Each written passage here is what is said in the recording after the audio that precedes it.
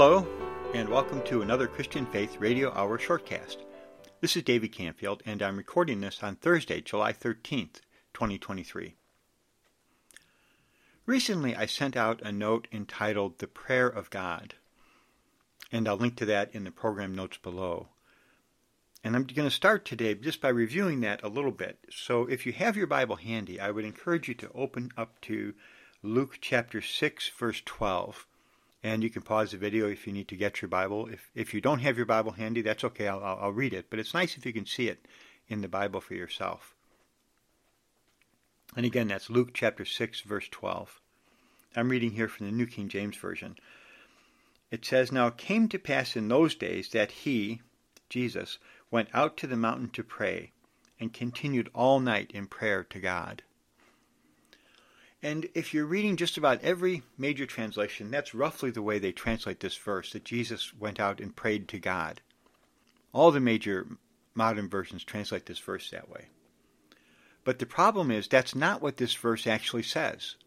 And I noticed this because, as I mentioned previously on the podcast, I'm currently working on my own revision of the New Testament because I just don't feel there is really a first-rate translation of the Bible out there today. That's going to be called the Standard Version of the New Testament.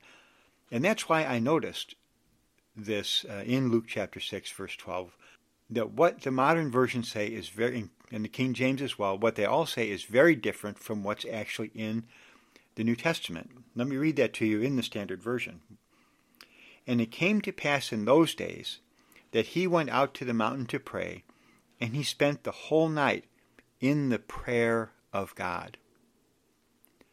So it's not just that Jesus was praying to God. He spent the whole night in the prayer of God. That's the literal translation of that verse. And the only other versions I've been able to find that do translate it that way are Young's literal translation, which is not very well known. And also, I thought it was pretty interesting, is the Reims New Testament, and that's the Catholic version of the New Testament, the Old Catholic version of the New Testament. Those are the only two that have that verse translated in a literal way. The other versions, for the most part, they basically take that expression out of the Bible. But it is a profound and very meaningful and very beautiful expression, and we need to understand why the Bible uses that expression. I don't know, to my knowledge, it's not used anyplace else in the New Testament. But we need to understand what is the meaning of that expression, the prayer of God. Well, just after, and this is what I talk about in the note, just after spending that night in the prayer of God, that's when Jesus came down from the mountain and he appointed the 12 apostles. And this was a major step forward for God's work on the earth at that time. And so that shows us the prayer of God is different from the type of prayers that we usually pray. Usually, almost always when we pray, we're praying on our behalf for something that we need. Lord, I have this need in my life. Lord, what about this situation, this difficult situation? Maybe we have some health problems, or maybe we're interceding on behalf of others, or praying to devotional prayers, that type of thing. Well, those are all very good. But the prayer of God is in a different realm. When you touch the prayer of God, you're outside of the realm of what you need, and you're beginning to enter into the realm of what God needs to carry out his will on the earth. You know, in the so-called Lord's Prayer, Jesus tells the disciples to pray, "Our Father who is in heaven, your name be sanctified, your kingdom come, your will be done, as in heaven, so on earth." That's the prayer of God, really. When we are praying for God's will to be done on the earth as it is in heaven, we're standing with the Lord for his will to be carried out on the earth. And according to what Jesus said there, he needs us to pray according to his will if his will is going to be done on the earth. And when we stand with the Lord in that way in our prayers, that's when we're really touching the prayer of God. But as I've looked at translations more and more, working on my own version, you just have to shake your head. There's just so much they miss. And they take a crucial phrase like this out of the New Testament because they're afraid people won't understand it. Well, at first glance, probably a lot of Christians don't understand it because our concept of prayer is so very short of what it needs to be. But you should not dumb down the Bible for that reason. You should seek to uplift the believer's understanding of prayer. And that's why I was burdened to send out a podcast on this. As I said, I recently sent out that note. I hope you take a look at that.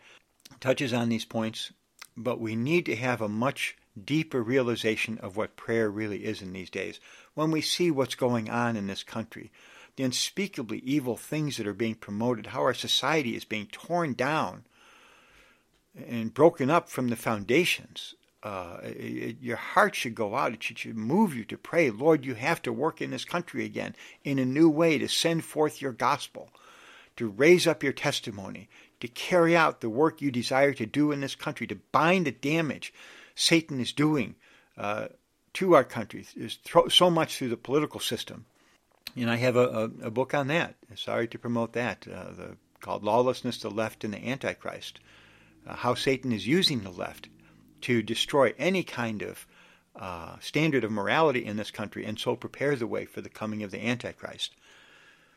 But when we see these things happening, it should move us to pray, and not just to pray according to our thought, but to seek to really enter into the prayer of God, the prayer that God needs us to pray for his will to be done on the earth.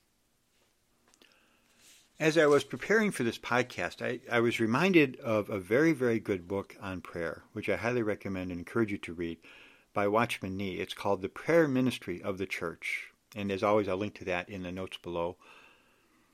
And he brings out, in the opening chapter of that book, a very crucial principle that we have to understand in order to really appreciate the importance of prayer and to appreciate the role that we have in carrying out God's will on the earth.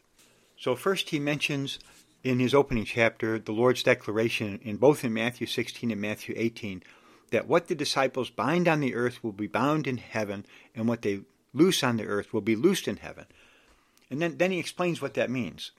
So he gives the example of Moses and his prayer on the mountain while Joshua was fighting against Amalek in the Old Testament. This is in Exodus chapter 17. Here's what Watchman Nee says. When Moses on top of the hill held up his hand, Israel prevailed. But when he let down his hand, Amalek prevailed. And that's Exodus chapter 17, verses 9 through 11. Who decided the victory or defeat at the foot of the hill? Was it God who willed it, or was it Moses? Here we see the principle of God's working, the secret of his action. Whatever he wills to do, if man does not will it, he will not do it. We cannot make God do what he does not want to do, but we can hinder him from doing what he does wish to do. In heaven the issue is decided by God, but before men it is decided by Moses. And of course, Moses there is a representative for our prayers before God. So here we see the principle that in a very real sense, the heavens are governed by the earth. Again, as Watchman Nee says, we're not going to get God to do something he doesn't want to do.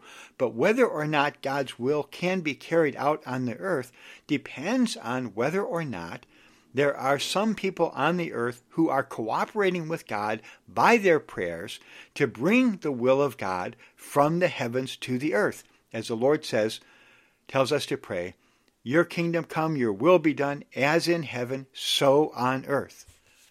That's the prayer of God. Now Watchman Nee, I appreciate his explanation of the principle here. It has to do with the way in which God created man. So again, here's what Watchman Nee says in the prayer ministry of the church. The man whom God has created possesses a free will. He is capable of deciding whether or not he will listen to God, for God has not created a man who must hear him. Upon his having created a man with such a free will, God's power is thereby restricted by this man.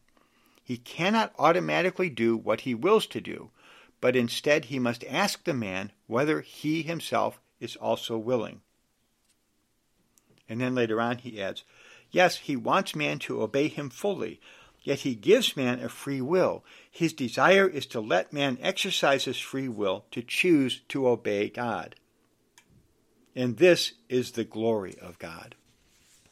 So that's the basic principle of our prayer. When we're really praying the prayer of God, we are saying, Lord, there are those on the earth today who agree with your will, who stand with your will, and who are coming together to pray that your will would be done on the earth as it is in heaven.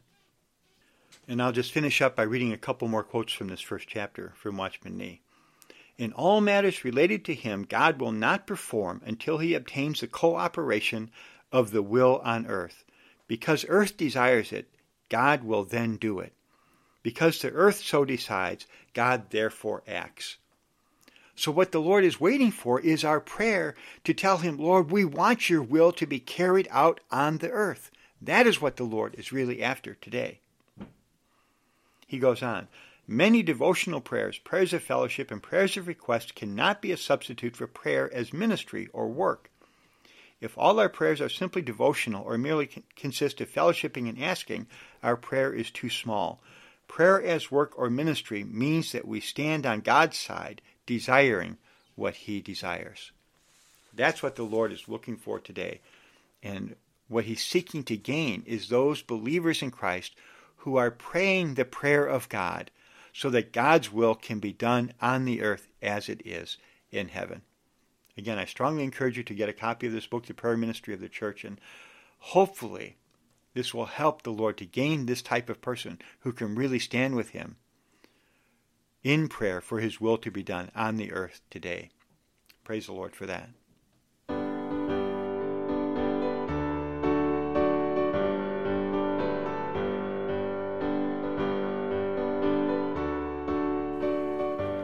Thank you so much for listening to this edition of the Christian Faith Radio Hour. For more resources, you can visit thechristianfaith.org, which is my website. If you'd like to receive my e-letter, just click on the subscribe link there and enter your email address. And to connect with us by email, just send us a note at notes@thechristianfaith.org. Until next time, may the Lord keep you in his way for his sake and his glory. In Jesus' name, amen.